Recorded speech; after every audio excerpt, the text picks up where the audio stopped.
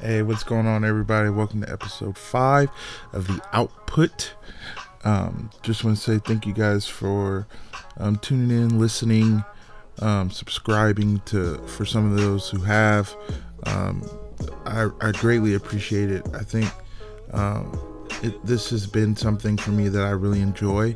So if one person listens to it, whether it's my mom or my wife or my family, it gives me that same sense of accomplishment as if 1,000, 100,000 people were listening to it. So I'm very grateful, very blessed to be able to express myself on this medium. And I also want to say thank you to the two people who have been on the show and have given some of their time and expressed some of their truths. And those people are, Andre Miles, Terrell Watson. And I'm extremely grateful for them and for thankful that they were able to share their story. Moving on into the new year after the holidays, I'm going to be interviewing some more awesome, amazing people. Might be able to sneak one in right before the end of this year. But definitely in 2018, I'm going to have some awesome people that are going to be on the show. At least fingers crossed. That's what I'm hoping for.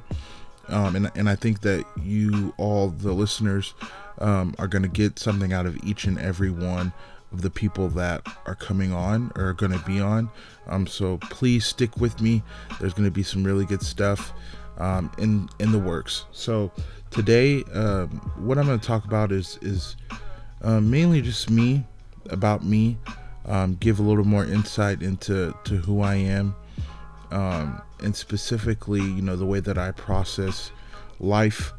I think growing up and being the oldest puts a lot of responsibility on your shoulders. I'll say this. For me, I was asked to do things. I was asked to watch my brother and sister. I was asked to look after them. Doing this at a very young age, at 7, 8 years old. Watching them while my parents went to the store eventually turned into, watching them, while they went away or whatever the case is. I felt like I had to grow up pretty fast. And I was talking about this with my wife the other day, Grace. She asked if I disliked it or if I would go back and change it if I could. And I don't think that I would. I think that being held responsible and being accountable over, people that you care about, especially like my brother and sister, it forced me or pushed me to grow up. It pushed me to to strive for independence. It pushed me to be insular in my thoughts, and to come up with game plans and actions, and to be confident in my ability to make decisions. And that is something that I feel like is an amazing strength of mine. I think that older siblings, and this isn't the case for all I would say family dynamics or family types, but especially for mine, with a 5-year age gap, I was kind of, and I've alluded to this before, but I was kind of the third parent. And so, when I would go out and it would just be me and my siblings, I was the disciplinary force. I was the making sure that they had everything that they needed. I was hyper vigilant in, making sure that they felt comfortable in the environment that they were in when they were with me, making sure that they had a good time. I was really focused and centered in on their experience when we were out. And then on the reverse side of that, I was also focused on, how other people perceived them. And that to me led to a few issues because I think I was so worried and so worked up about how people thought of them and how people thought of me and my ability to take care of them that I overdid it sometimes. And so I and that was something that I dealt with, until I don't know, maybe a few years ago, maybe a year or two ago, I'll say that. where I really just had to stop and think and go insular into my own thoughts and really find what the root of why I was so persistent on their image to others. And I think it was just because I wanted people to view them how I view them, and I view them as amazing, awesome, and special people. But I think with that framework and that mind of thinking, we can't change people's perception. It is what it is. The narrative is the narrative, and how they view and how they perceive the world is their thing to deal with, and it's not for me to change. All I can do is love them and show people what I think of them, and not try to change how people view them. So that was something that I really had to learn, and that transferred over into just life in general. I think I was always considered, not always, but in a lot of people's eyes, I was considered the kid that had it together. I was the oldest, I was the most responsible, and a lot of the reason why, and to be honest, I'll go this way. To be honest, I liked that. I liked when my mom and my dad's friends would compliment,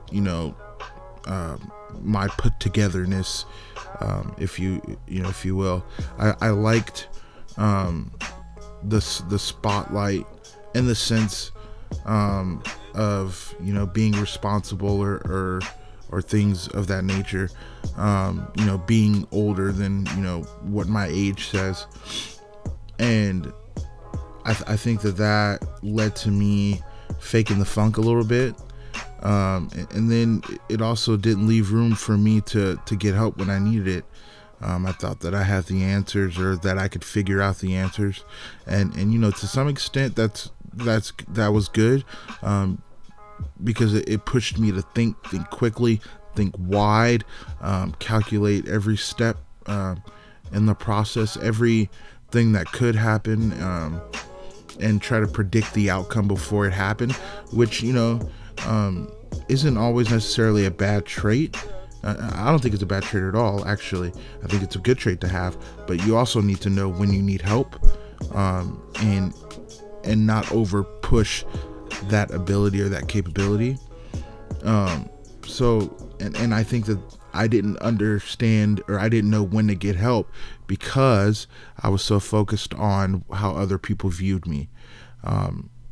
And I know, I kind of went from, my brother and sister to how it translated to me, but I think it played out in life in general. So that central viewpoint of how other people viewed me affected how I acted with my brother and sister, specifically how I acted with my family.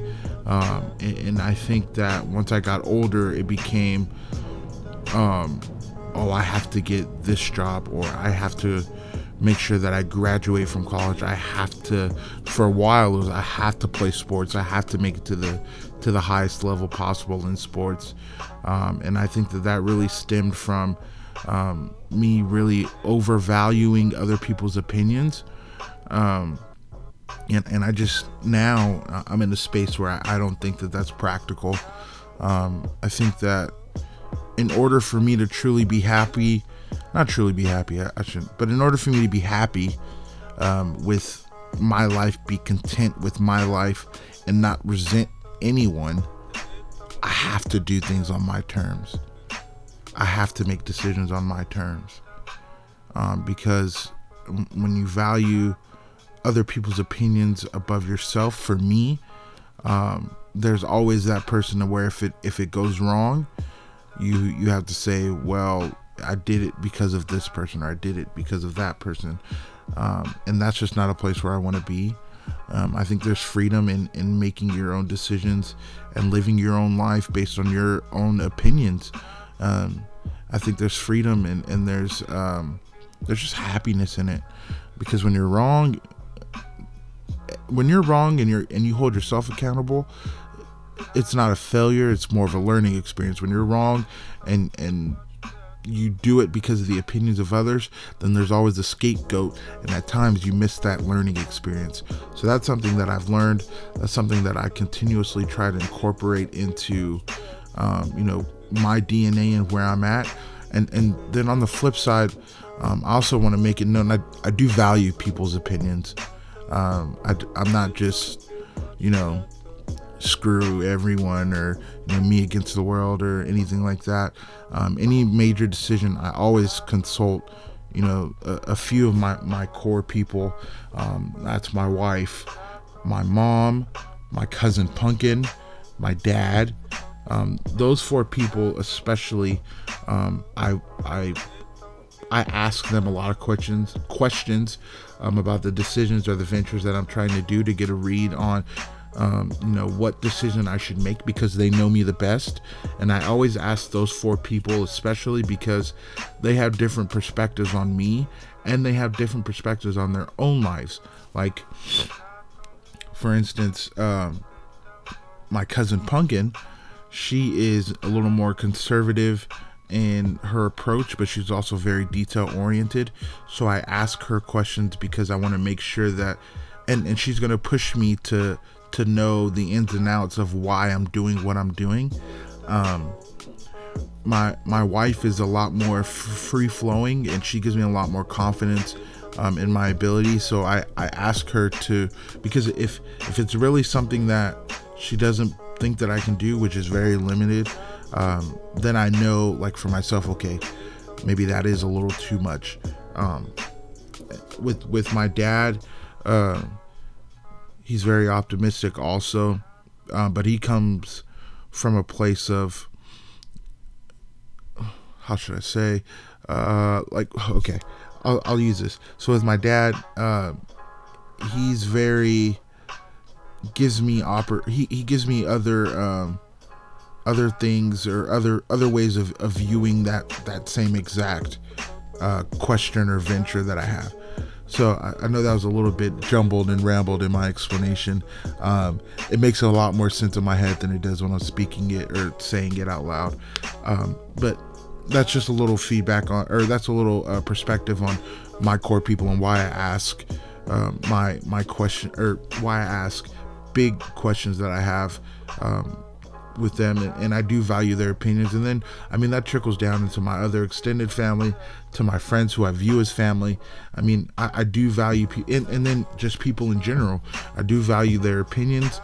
I do want them to think highly of me, but I just don't allow their views and their opinions, anyone's, really, to overweight or overrule my own. And for me, that might work. For others, it might not.